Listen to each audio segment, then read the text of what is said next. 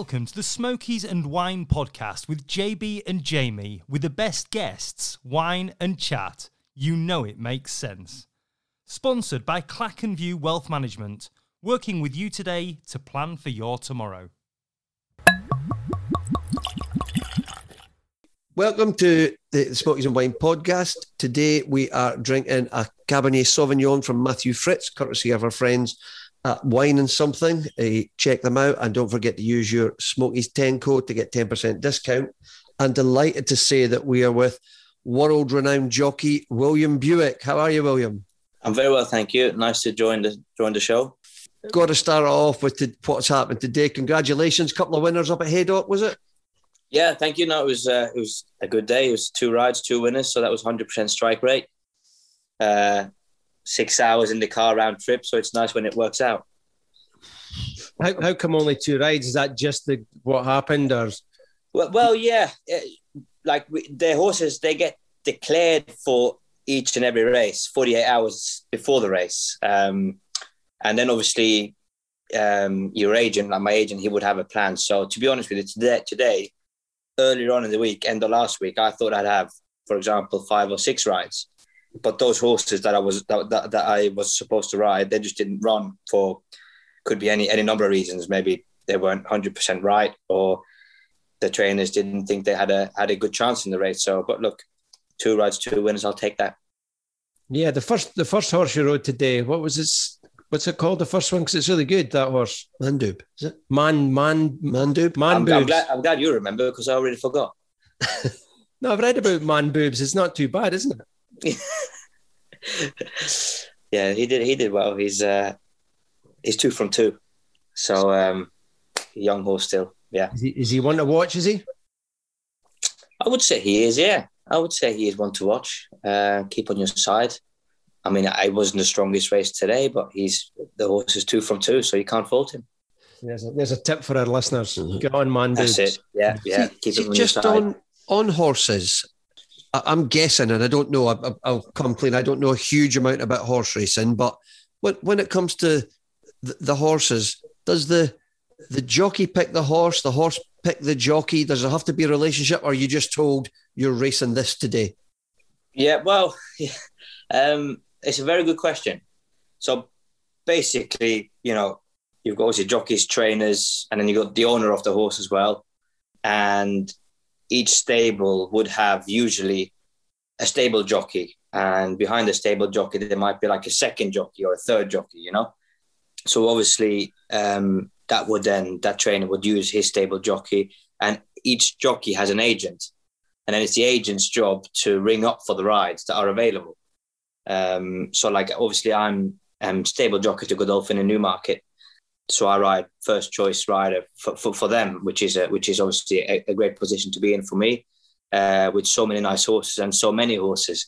But then when I'm not required to ride for them in a race, my agent would basically have free rein to try and get on the best horse in the race. Okay.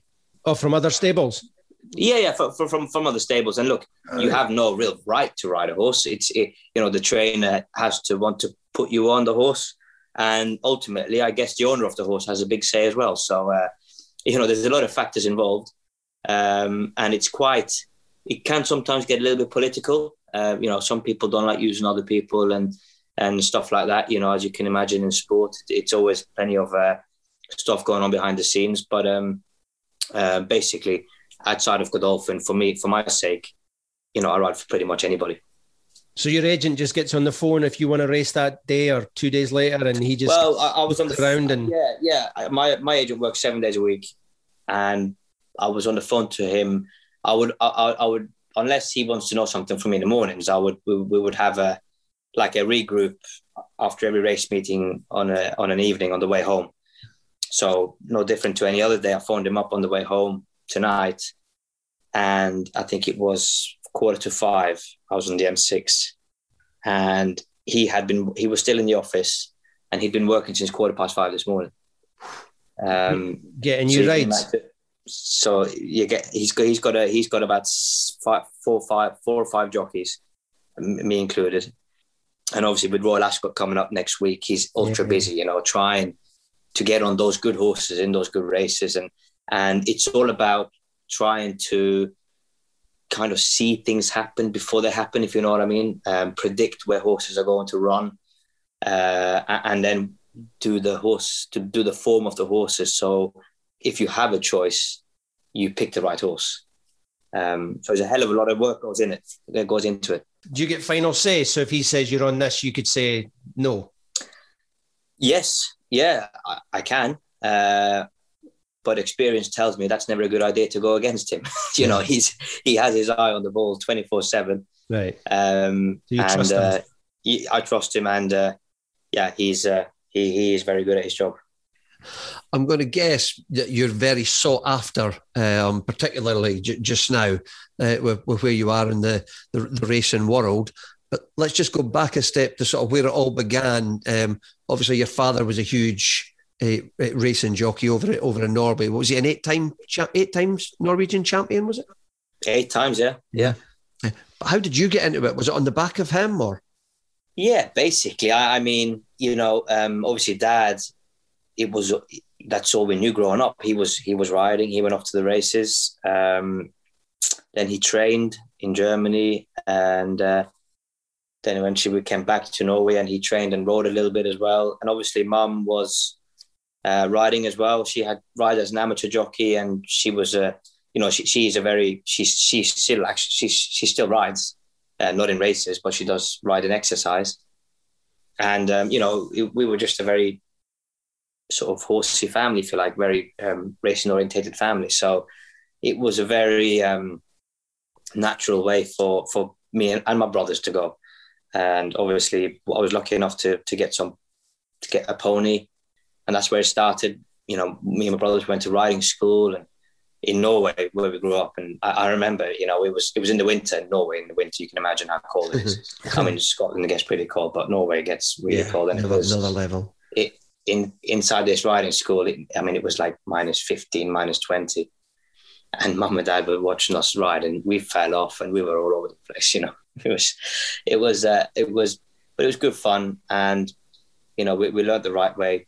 Then eventually, I got a pony, did a bit of show jumping, pony racing, or whatever, and you know, I was bitten by the bug, and obviously in Norway, it's a relatively small sort of industry. And then I started coming over to England, and I joined Andrew Balding's first on school holidays, and I loved it. I absolutely loved it. I lived in a hostel there, and I was with the lads, and obviously I was young, and I was very wet behind the ears. I was very green, you know. Coming from Norway, I didn't understand the British humour or anything. Obviously, my language wasn't great either, so it was a learning curve, a steep learning curve, but it was good fun. Obviously, then when I eventually left school in Norway, I went straight there. Started off with that summer. I can't remember what year it was. I must have been 17, I think I was. So what's that now? 30. Well, it's a while ago. 2005-ish, thereabouts. Something like that, yeah. And never looked back since. Hard work, proper old school apprenticeship. You know, done all the jobs that apprentices do. All the in the afternoons when all the older lads would be having a kip or down the pub or something, they'd be picking stones off the gallops and doing all the apprentice jobs. But look, it stood me in good stead. And then when eventually I started race riding, I got some great opportunities there. You know, Andrew Balding had a lot of faith in me. And obviously having my dad on the touchlines as well was massive for me, because, you know, one thing with Dad is he says it how it is. Whether you're his son or not, it doesn't matter. He's non-biased. So, you know, there was a couple of times where I was slacking, not paying attention, and, you know, he let me know. And it was good. It was invaluable advice for someone coming into the game at my age. Because your dad's Arbroath, isn't he? Yep. Yeah, because we've got Arbroath fathers as well, and we know exactly what you mean. They say it like it is. They don't mince their words. And when you say slacking, is that just not concentrating enough, or in what way? I had my first ride. No, sorry. I think it was my 8th ride. And I remember anytime I could get a sleep, I would sleep because I was so tired. Early mornings, afternoon stables, it was just, so any moment I could have a kip, I would have a sleep anyway. So I was at Salisbury and I'd already had a few rides and hadn't had a winner yet. And there was one of the rides I think I had at Nottingham, and I didn't particularly cover myself in glory. But I was young, and it's part of the learning curve. But anyway, I was this day I wasn't riding, so I'd done my morning stables. Rode about 4 or 5 horses, and then I was at Salisbury riding the next day. But there was Salisbury, the race meeting was on. It was like 2-day meeting, so it was on this day as well. So my dad calls me on my mobile and he says, "Are you watching Salisbury?" And he could hear. I was in the hostel. He could hear. He'd woke me up. I was asleep, obviously having my afternoon nap before evening stables. And he sort of couldn't, I was riding at Salisbury the next day. How could I not watch Salisbury before I'm riding there, see what's happening, watch the track. So I quickly put some clothes and I ran downstairs to the TV room in the hostel and made sure I watched it. And looking back, it's great to have someone that does that to you because, as a young lad, you need to be steered in the right direction. Yeah, with his experience, he'll know the dodges, won't he? Well, yeah, exactly. Exactly. That's the thing. The pitfalls, there are, of course, many of them. And, I certainly learned from some of my mistakes. But, he was, still is a very important, he's always a very important person to me. But in my career, he's still very, very helpful and comes with good advice. And so does my mum. It's a well-trodden path that he knows very well. And it must have worked because you were an apprentice jockey 2 years in a row, was it back then when you were just sort of starting out? Yeah. Leicester Award? I was 1 year I was champion apprentice. I just missed out on the first year. But I rode out my allowance, my claim pretty quick. And I was very small. I was quite late maturing, so I was small and a little bit on the weak side. And I think I rode out my claim in about 18 months. And my dad sent me to America 2 winters on the bounce. So I didn't sort of waste my riding allowance, the weight allowance that apprentices get given. So I didn't waste it riding winners on your weather, where it was relatively bad racing, not very important. And you weren't really going to get noticed. So I could save my riding allowance for the bigger handicaps like Royal Ascot, the bigger races where that weight allowance might count. So he sent me to America for those 2 winters, which again was a great experience. And then after 18 months, I lost my weight allowance. And it can be very tough for apprentices to lose the weight allowance because, apprentices ultimately they get a weight allowance. You start with £7, then you ride 20 or 25 winners. I think it's 20. Then it goes down to £5. And then you ride 50 winners, and then it goes down to £3. And then you ride 95 winners, and you lose it. So you have nothing. So then I was, lost my claim, and I was on a level playing field with Frankie Dettori, and only having had 18 months experience. So, you're a tough sell to trainers. You did do 95 winners though, yeah? To get to that 0. I had a 95 winners, yeah. But it happened in a very short space of time. So, experience-wise, I was still a bit behind. But I was very lucky that Andrew Baldwin, my trainer, stuck by me. And obviously, my dad did his job behind the scenes as well. And I managed to get through it. And, Andrew basically made me a stable jockey pretty soon after. You mentioned America there. What actually is the difference between racing in America and the rest of the world? You know what I mean? The American jockeys don't seem to travel. Is there too much money there? And vice versa? Yeah, I mean... Is it harder over there? Is it easier? Well, it's good. It's a very good observation. The American jockey, so it's all about the different circuits, different tracks. So they would have what they would call meets.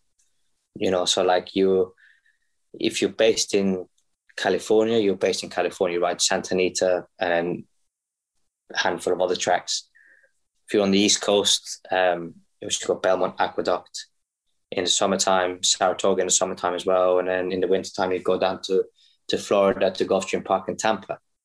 And you might nip into New Orleans for a race or two there. But they're based in one place for a lot longer. While in this country, like Monday, where was I Monday? See, I forget. Lingfield Monday, Salisbury yesterday, Haydock today, Newbury tomorrow, Sandown Friday, Leicester Saturday, and Doncaster Sunday. You know, when we see the American jockeys and they ask us, you know, what meet are you at the moment? What meeting are you at the moment? You're like, well, I'm in the UK. You know, there is no meet. You're all over the place. And obviously, the American jockeys, they have a good system in that sense. But obviously, America is a hell of a lot bigger than the UK is. And like you touched on as well, their prize money is phenomenal. On average, it probably is one of the highest in the world, I would say. You know, you look at some of the American jockeys' earnings, you know, it's phenomenal, really. Well, I noticed the total earnings, and I think some of them must be retired because they had like 35,000 races, but they've earned $500 million.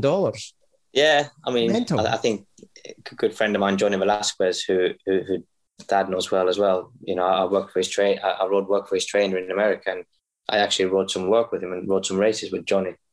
He's coming over next week for Royal Ascot as well. He's a great guy, great jockey, absolutely. You know, one of the very best in the world.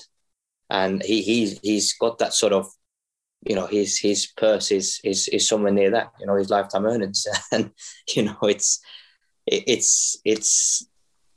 phenomenal, really, how much money it is. But I suppose the business model is very good over there. It's you know, like anything, once you hit big time in America, then there's no stopping you.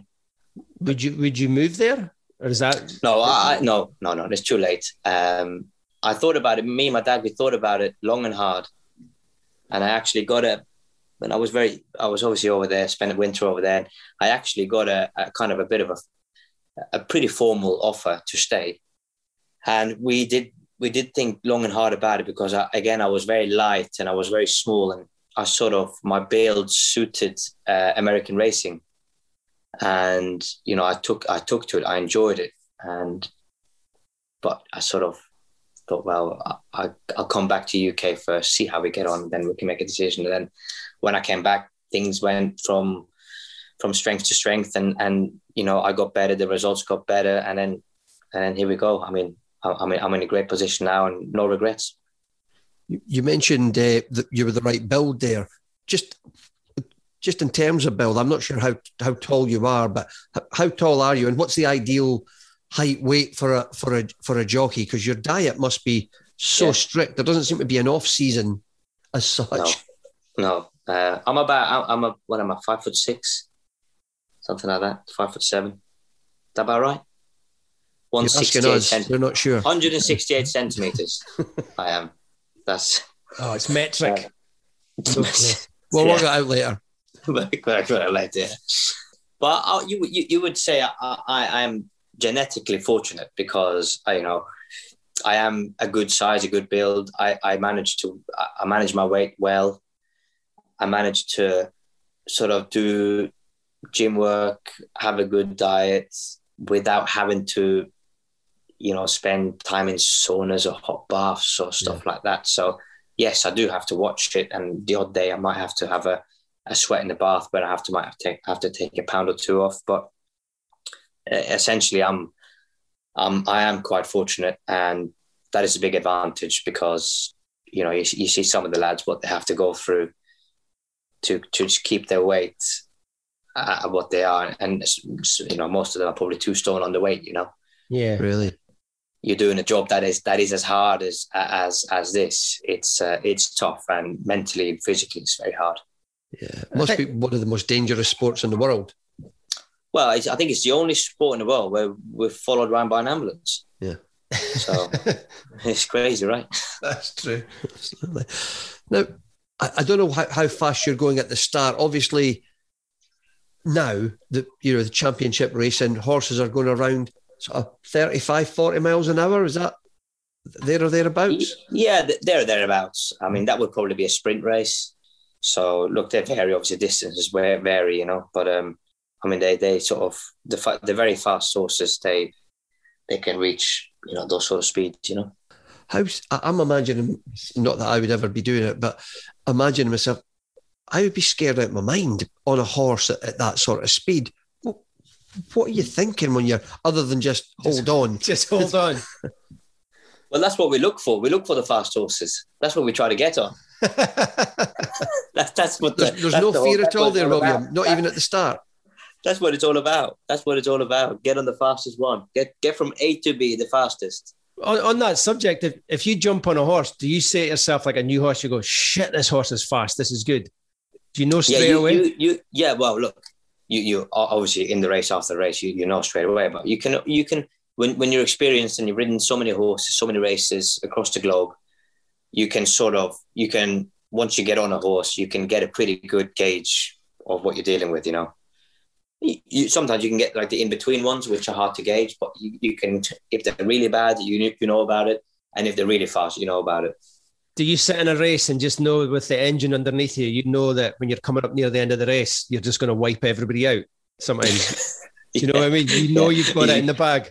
Yeah, well, if you wipe them out, then the stewards might have a word with you. So you need to be a little bit careful about that. But no, it's a little bit like, I want to compare, I suppose, it's a little bit like driving a car. When you're sitting in a fast car, if you put the foot to the floor, you're going to take off before you do it. Riding a fast horse is similar. You could hold on to it, not going very fast, in behind other horses in the race. You pull out, get a bit of room, and you just know your horse is going to find 3 gears immediately, instantly, and it's going to be race over. And that feeling is like a drug. I mean, it's that's what we all look for: jockeys, trainers, horsemen, everyone. That horse that can do that, sort of go as quick as other horses go when they're flat out, and then go quicker again. It's a phenomenal feeling. In that situation, like when you've got a bit of room and you're off, do you shout abuse at their jockeys? Do you say bye guys or anything like that? Is there any banter going on? No, I wouldn't. There's no abuse, but I've there was actually last year, and there was 2 horses from my stable, and it was only a maiden race, so these horses were inexperienced. It was at Newmarket, and I was obviously on the one that was perceived to be the best one. So my horse was favourite, and the other horse from the same stable, which I could have rode, but didn't because I thought the other one was better, was obviously ridden by another jockey. And anyway, so 2 furlongs from home, and I'm in front, and I'm working away on my horse, asking for more, and I'm not getting it. So I'm flat out here. So I'm thinking, well, something is going to come and pick me up here because I'm just not going quick enough. Yeah. This is not. I'm 2 front from home, and we're completely empty. And this other horse from the same stable comes past me, and the jockey said to me, sorry, Willie, this is a group horse. And I could sort of remember that, and I heard it clearly, and it was just and he was right. The horse is a group horse. It was just a funny story. You just have to shrug and go, well, that's it. I can't fight back. No. That was a proper. You class told, and my horse, he was definitely simply not good enough that day. Is there tactics in racing? Do you go in with a set plan saying I'm going to go behind this one to start with, or is it just on the hoof, so to speak? It's on the hoof. See what I did there? See what I did? It's a very, very, very tactical sport. I mean, most of the time, the margins between winning and losing are very small, and stuff that goes on early on in the race or middle part of the race can have a massive impact on what happens on the finish line. So tactics are a massive part of the game. You look at a race, you think, well, the first thing you look at is where you're drawn. You know, where you're drawn, what stall you're gonna start the race from. You know, has the horse raced over the distance before? Has the horse raced on the ground before? You know, find out as much as you can about your horse, and then find out as much as you can about the opposition. Look where the pace of the race is going to be. Who's going to make the early running? Is the pace going to be very fast? Then maybe sit back a little bit and pick him up late. If it's going to be very slow, then you need to maybe be a little bit closer to the pace. So yeah, it is very tactical, and certainly the best riders across the world, they are all great tacticians. You know, whether they ride in England, Ireland, France, America, Hong Kong, Australia, Japan. You to be a great jockey, you have to be a great tactician. And in the lanes, do you get? Is it potluck which lane you get put in? Is it yeah. So that's basically random. Right. So you can't control that. So, you know, you can sometimes get a great draw, and you think, well, okay, great. Make the most of it. Make it work for you. Don't lose that advantage. Make it work for you. Get a good position, or do what you have to do. And if you get a bad draw, well, make the most of it again. You know, kind of try and work around it. You know, try and find an edge. So there's no favourites like in swimming. You know, you don't get the middle lanes or anything like that. It's a flat draw. Yeah. It's just it's you could end up anywhere. Yeah, it's pot luck. Yeah, you have no control of that. What's your favourite lane then? You want to any track. You really want to be inside, but look, it depends what horse you're riding, what track you're at, how the track's playing out. There might be a little bit of a bias on the track. You might have to be a certain part of the track on the day. You know, you never know. So I haven't got a favourite draw because, you know, you can make an outside draw work, you can make an inside draw work, you can make a middle draw work. It depends what horse you're riding, what race you are in, and what track you're at as well. On about tracks, and you mentioned Hong Kong earlier. I just used to live. I'm just back from living abroad there. Yeah. What do you think of Happy Valley? I know Sha Tin's like the main one, but have you done Happy Valley? Yeah, a few times. I love Hong Kong. I've had a few years now. I've had offers to go spend a bit of time over there, like a winter stint, and I've been very tempted to do that. And I think, you know, it's something that I would like to do before I finish up riding. You know, there'll be plenty of time for that. So, but it's a great place. Racing over there is fantastic. You know, it's obviously a huge, you know, pool of betting. It's you know, the money they have on betting at each meeting in Hong Kong is crazy. The sums are unbelievable, and obviously that reflects in the prize money, and you know, it's just a very well ran. The Hong Kong Jockey Club is a very well ran jockey club, and it's fascinating. Happy Valley, obviously in the middle of the city, it's a saucepan. It's tight, it's exciting, and you know, Happy Valley, you can be on the best horse. If you're drawn outside, you haven't got that advantage, for example. So you need to be Happy Valley, being as tight a track as it is. You know, it's key to have an inside draw. And then when you get that inside draw, you need to make it work. How come they always manage to get 8 horses in Hong Kong at the line at the same time? Because they're all handicaps. They're all handicaps, you see. It's crazy, man. Everyone's a finish. But they're all, so Happy Valley especially, they're all handicaps mostly.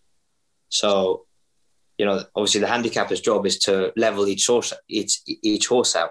So, you know, if I was running against Usain Bolt, he would have to carry 100 kilos and probably more to level us out. You know, the handicapping system there must be amazing because it always levels out. That's what it's all about. That's what it's all about. To make it, the whole idea is to make it a level playing field. And talking about tight margins, I mean, the margins in Hong Kong, they're so tight, and the jockeys over there, they probably do more work on tactics than most places in the world because it's so important because of the small margins. Such a physically demanding sport. You must come off after every race absolutely shattered, are you not? Or? No. You're not? Well, because we do it every day, you see. And obviously we get ourselves up to so I spend all winter when I'm in Dubai, primarily we only really race once a week, sometimes twice a week. So I have a lot more time to go into the gym and do the recovery and everything else. So I do a lot of work in the gym in the winter and get myself up to a level where I can get home here and I have a gym at home and I'm still there most days, but I don't have to do as much, and all I have to do is just maintain my fitness, and it will carry me through the season. So, you could have 20 rides a day, and you wouldn't be necessarily tired. The tiring part of the job is the traveling. Yeah, the driving hours on end, and you drive yourself, William. Surely you must have somebody doing that. I have a full-time driver. Yeah, I was ready to say, because that would be too much. I think so far this year, we've spent. He looked at the computer on the car. There's 214 hours together so far this year in the car. Yeah. What's his chat like? He's quite funny. He's all right, actually. Yeah, he's a Scouser, so we're all right. Scousers, on about accents. You don't have any Scottish accent at all. Your dad. No, I never lived. I suppose I never lived in Scotland. So, I know, but your dad. What's your dad's accent like? Does it rub off a wee bit, or has he lost his accent as well? I think he's lost it as well. Yeah. But we chat in Norwegian quite a bit, so I suppose he hasn't lived there for a while either. So you've got no problem understanding us, though. I'll have to come over for a couple of weeks holiday, and I'm sure I'll pick it up. Have you been to Scotland at all? Yeah. I went to Musselburgh once. All right. So you've not been to Arbroath? No, I have when I was very young. Yeah, a long time ago now. It's a long time ago. To be honest with you, whether I should remember or not, I'm not quite sure, but I don't remember it. Okay. So no, but that's something that, yeah, we as a family we're going to head up. Hopefully we can. We were actually wanting to do it, probably some stage last year, but obviously with everything going on, we couldn't do it. So, hopefully sometime this year we'll be able to come up. Well, you can bring up the Melbourne Cup or something when you win that, yeah. That'll do. Yeah, top man. Yeah, that'll do. Deal. Speaking about victories, you've obviously the last I looked at, you'd had somewhere between 1,300, 1,400 winners. Okay, yeah. Is there one in particular victory that means the most to you, and also what would be the big one for you that you maybe haven't won that you would still like to win? Yeah, obviously, the Derby obviously stands out as the one. Obviously, it was last Saturday. I finished third this year and I won it in 2018. So, look, that's, in our book, in my book, it's the greatest race of them all. It's the ultimate horse race, and it's our most important race for sure. So that's my greatest one, I would say, if you single one out.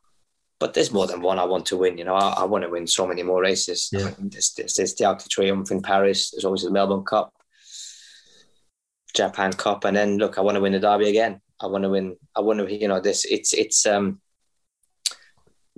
there's many races I want to win. The Kentucky Derby. Would love to, yeah, but I think it's going to be very tough.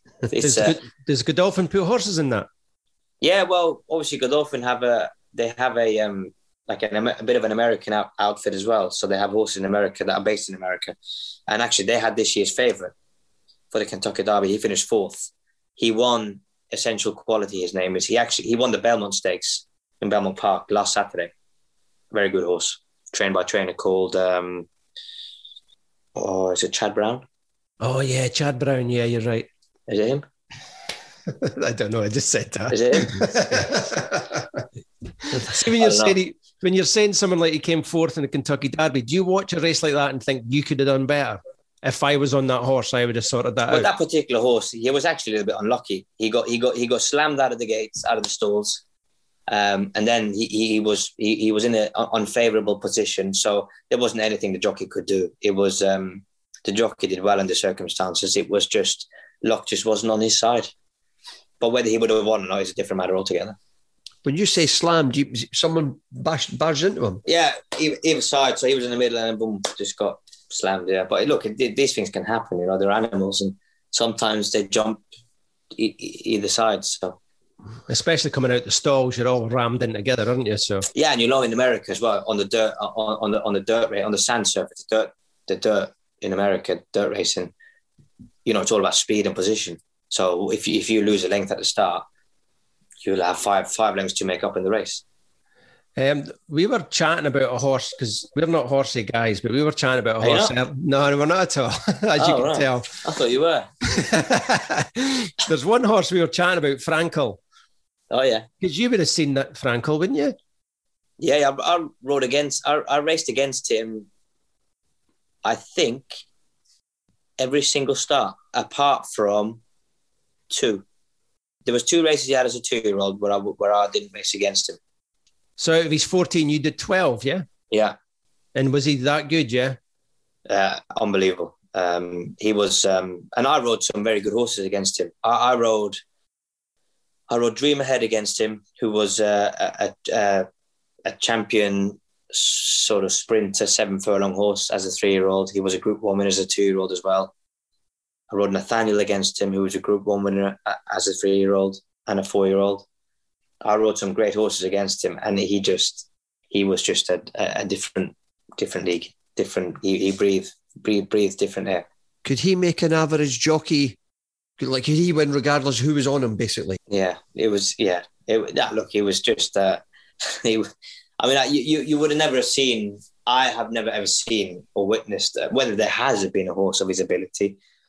I couldn't tell, but it's certainly from my experience in horse racing, I have never seen anything like it, and I would go as far as saying I don't think we ever will. Really? Because he was unbeatable. You know, when can you ever say he's unbeatable? He had everything thrown at him. You know, he had good horses. He had tactics against him sometimes. He had other horses had stablemates against him. You know, he went on firm ground, soft ground, different distances, different tracks. He was good at 2, 3, and 4. Just a through and through champion. So you were just in the pack in the middle of the race, knowing that this horse is next to you and is just going to go off. Yeah, well, he was never really. He wouldn't be next to you for very long. Yeah, but you know, it would just be high and by, and off he'd go. Or if he was in front of you and you followed him, you know, next thing he's gone. So he was an amazing horse. He's an amazing stallion now, producing some great horses. He obviously produced a Derby winner in Aria, who Charlie Appleby trained for Godolphin, and you know, he's just his legacy is going to continue, Frankel. And yeah, you know, I think the only thing we can do is count ourselves lucky to be having ridden against him, I suppose, and us to witness it. Yeah. On about horses, because you're in the know, you're in the industry. What the hell happened to Shergar? Bloody hell! You're surely you must know. Nobody knows what happened. No, I don't know. You never hear anything when you're out and about with all these trainers and everything. How many years ago is it? Oh Christ, that's 40 years ago, is it? Maybe. No word on the street. I haven't heard anything recently. No, to be honest with you. It's like Elvis. Someone saw him working in a chip shop. Maybe Franco was Shergar in disguise. See, with a horse, obviously, Frankel, just from what you've said, in a class of its own, but there's so many good horses out there, and the speeds that you're racing at, there's inevitably going to be injuries when people fall off. You've been no stranger to it yourself. You were knocked unconscious coming off the horse, weren't you? Yeah. Look, it's unfortunate, of course.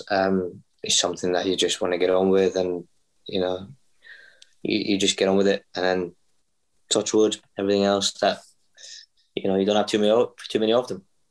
Is it something you worry about in later life with things like CTE or anything like that, with the chronic brain traumas and stuff?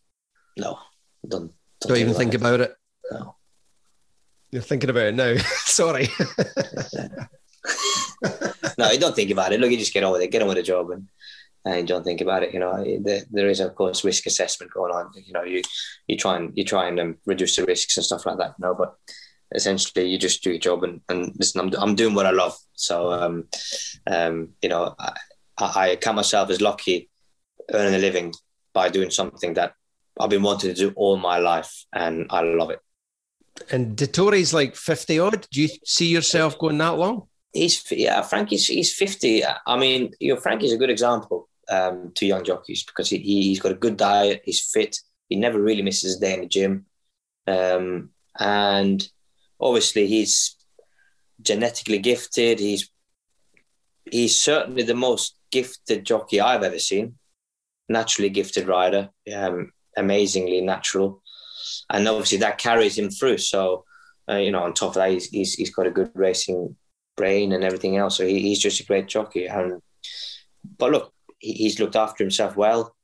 Obviously, he's been relatively lucky with injuries. But yeah, if you don't want to get too far ahead of yourself in this game, but everything's going well. You try and look after yourself, look after your body, look after your mind, and as long as you have influx of nice horses and nice races, and you get the opportunities, that's important. That's important as well. You need to be getting the opportunities in the good races. You need to still be having a good brand. You need to be able to sell yourself, and you need to be good enough to when you get to that age.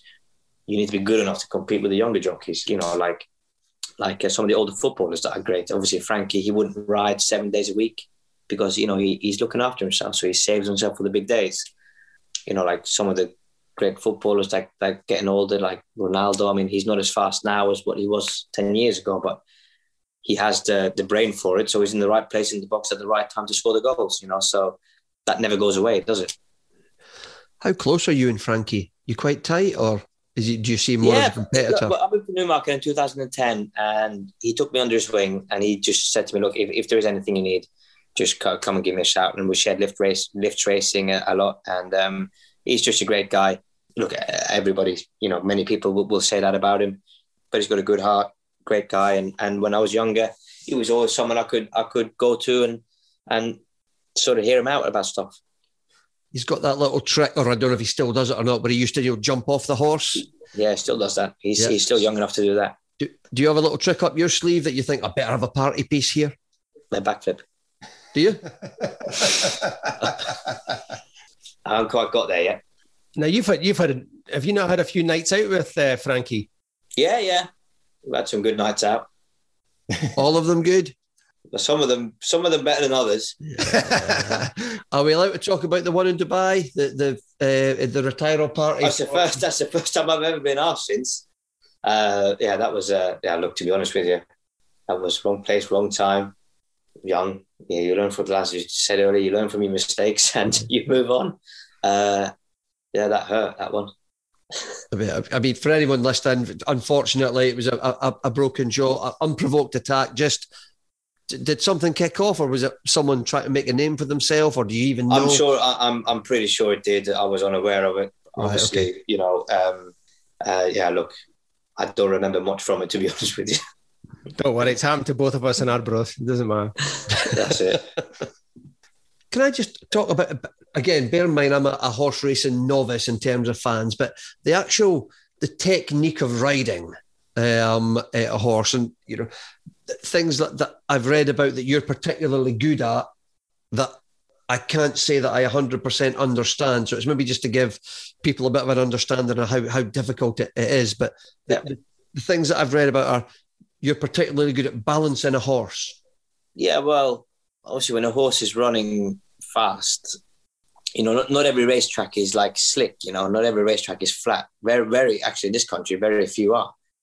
There's undulations, ridges, some camber different ways, round a bend and stuff like that. So it's very, very important to keep your horse in a good rhythm and to keep the horse balanced. And like Epsom, where the Derby is, especially important around there, because that is a very challenging track and horses can often get unbalanced there. So as a jockey, you need to support them a little bit. But look, I just try and get my horse into a nice rhythm. You can find, I think as a jockey, the worst thing you can do is try and make your horse go faster earlier in the race than what he is capable of. The horse will find a rhythm and he'll go that speed, and then you can build it up gradually and get the horse balanced, get the horse using his body correctly. And but look, it's easier said than done, yeah. But essentially, it's just keeping the horse balanced, keeping the horse comfortable, and at the same time keeping a good position and having every chance of winning the race. Do you feel it in a race if the horse starts to get spooked or anything, or starts to lose rhythm? Do you feel that? Yeah. For example, if a horse races for the first time, like a young 2-year-old or something, it's their first time at the races, so they can be quite spooky and quite scary, you know. They don't have a clue what's going on. So then it's the jockey's job to teach them, and you might have to support them a little bit more than you would an older horse with more experience. Bit of a horse whisperer, yeah. I wouldn't say that, but I think every jockey you need to be a horseman. You need to be a horseman. To be a good jockey, you need to be a horseman. You need to have horse sense. But I'm no horse whisperer. But you need to understand the horse, and at the end of the day, they generally weigh 500 kilos. So you need to get along with them, because there's no point having an argument with them.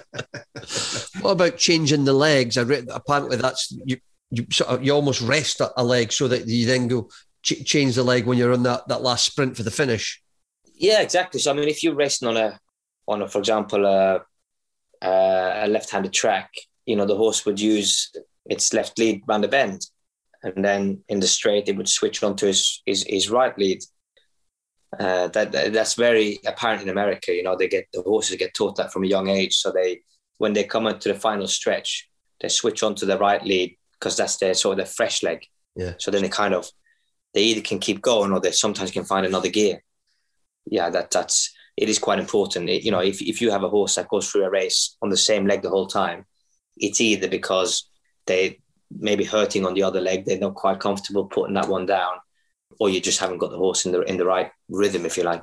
And as a jockey, you sort that out, or does the horse do that naturally? The horses should do it naturally, but you can help them do it. But it is sometimes if you do try and do it to a horse, so you've got to be a bit careful, because sometimes you can cause sort of unnecessary interference, if you like. Yeah. You know, you might have one go at doing it. If they don't do it the first time, then leave it. You know, let them get on with it.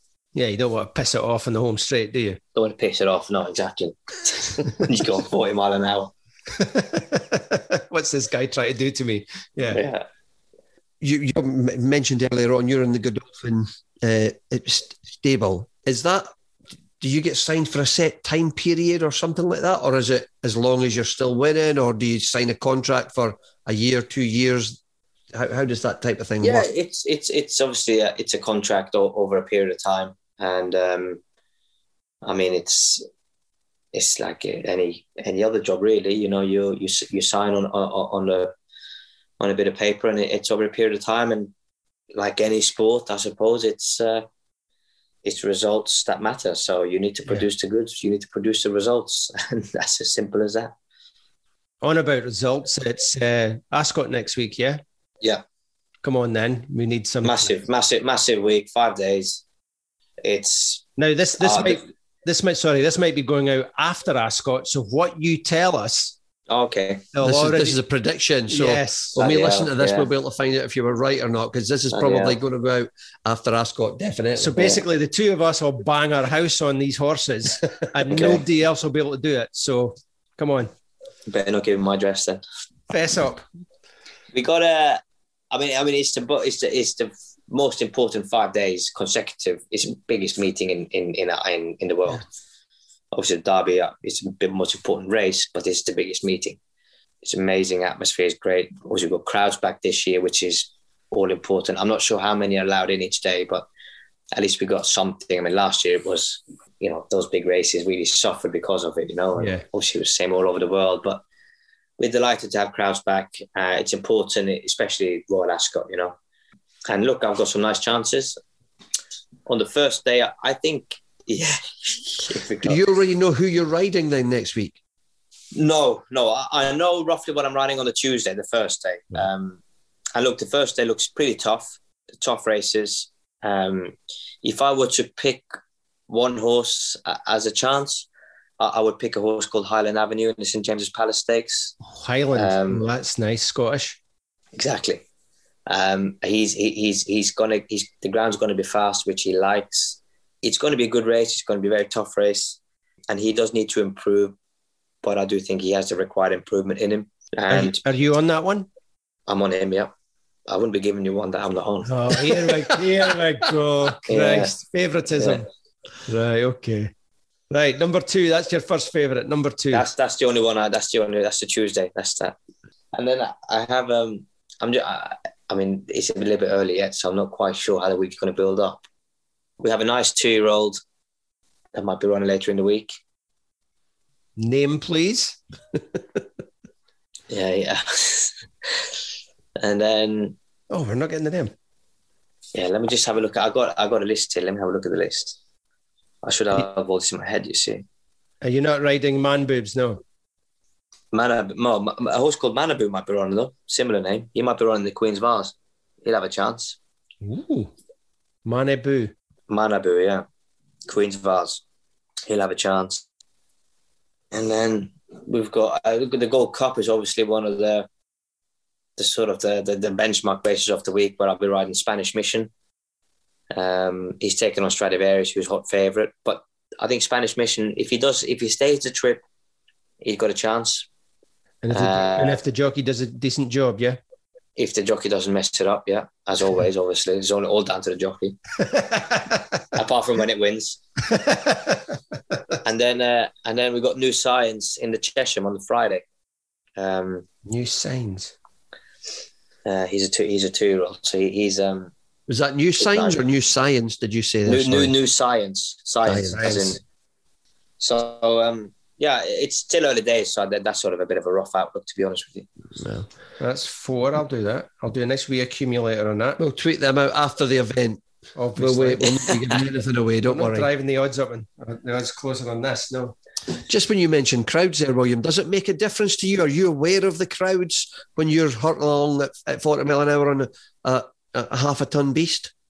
But at the end of the day, we're there to do a job. So crowds or no crowds, it helps to keep, when it's no crowds, it helps to keep the horses a little bit calmer, because there's no razzmatazz or there's no like atmosphere. So horses, obviously the animal, it's a calmer setting for them. So, which in turn then makes our job easier. But then when you win, you haven't got you're coming into nothing. When you win as a close, it's quiet, and there's nothing going on. So, look, it is a crowd sport. We need crowds. It's like football. It's like any other sport. We need crowds. We need the fans. So we are much happier when there is crowds, for sure. It doesn't feel like, last year, yes, it was Royal Ascot. They did fantastically well to organise it how they did, and all the races were there and all the good horses turned up. But it didn't feel like the normal Royal Ascot, Yes. So I'm looking forward to that this year. It's going to be great. Weather looks like the forecast looks like it's going to be good. There's going to be crowds back, so the racing's fantastic. So hopefully I can nick a couple of winners. Yeah, and when you win, you're not going to do a backflip to no fans, are you? Well, you're not going to do that, are you? I've practiced it all my life up until now, so let's hope it works out. you got to get a cheer.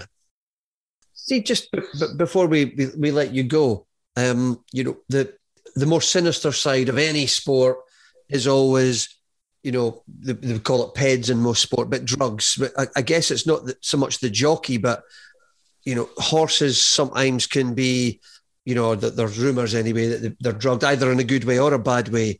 When you're in a race, is that something you can pick up on, that this one's been given something that's holding it back, or not on your own horse, on a different horse? Yeah, no. I mean, I've never witnessed it or been sort of involved or near any of that. Never really seen it firsthand. Certainly never rode a horse who I've thought has been on anything performance enhancing. And I mean, obviously you get isolated cases that get, a big spread in the media and the press, and rightly so. It's cheating, isn't it, at the end of the day? Of course, yeah, absolutely. But they get caught. So it is a very clean sport. The horses are completely drug-free. It's zero tolerance. So same with the jockeys. But of course, when you do get a case, like there was one in America recently, it's first page news, isn't it?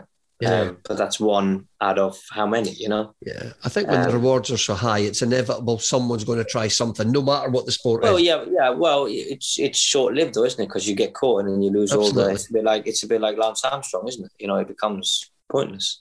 Was there there was a trainer at Godolphin, wasn't it, a handful of years ago?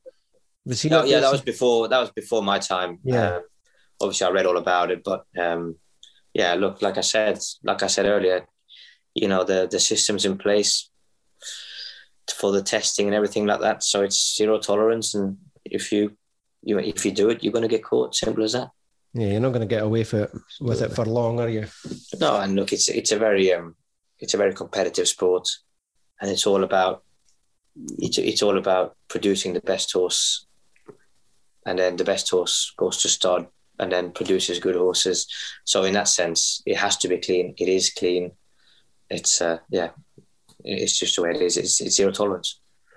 Final question from me then. You speak 4 different languages. Who told you that? Just heard on the grapevine. You're daft.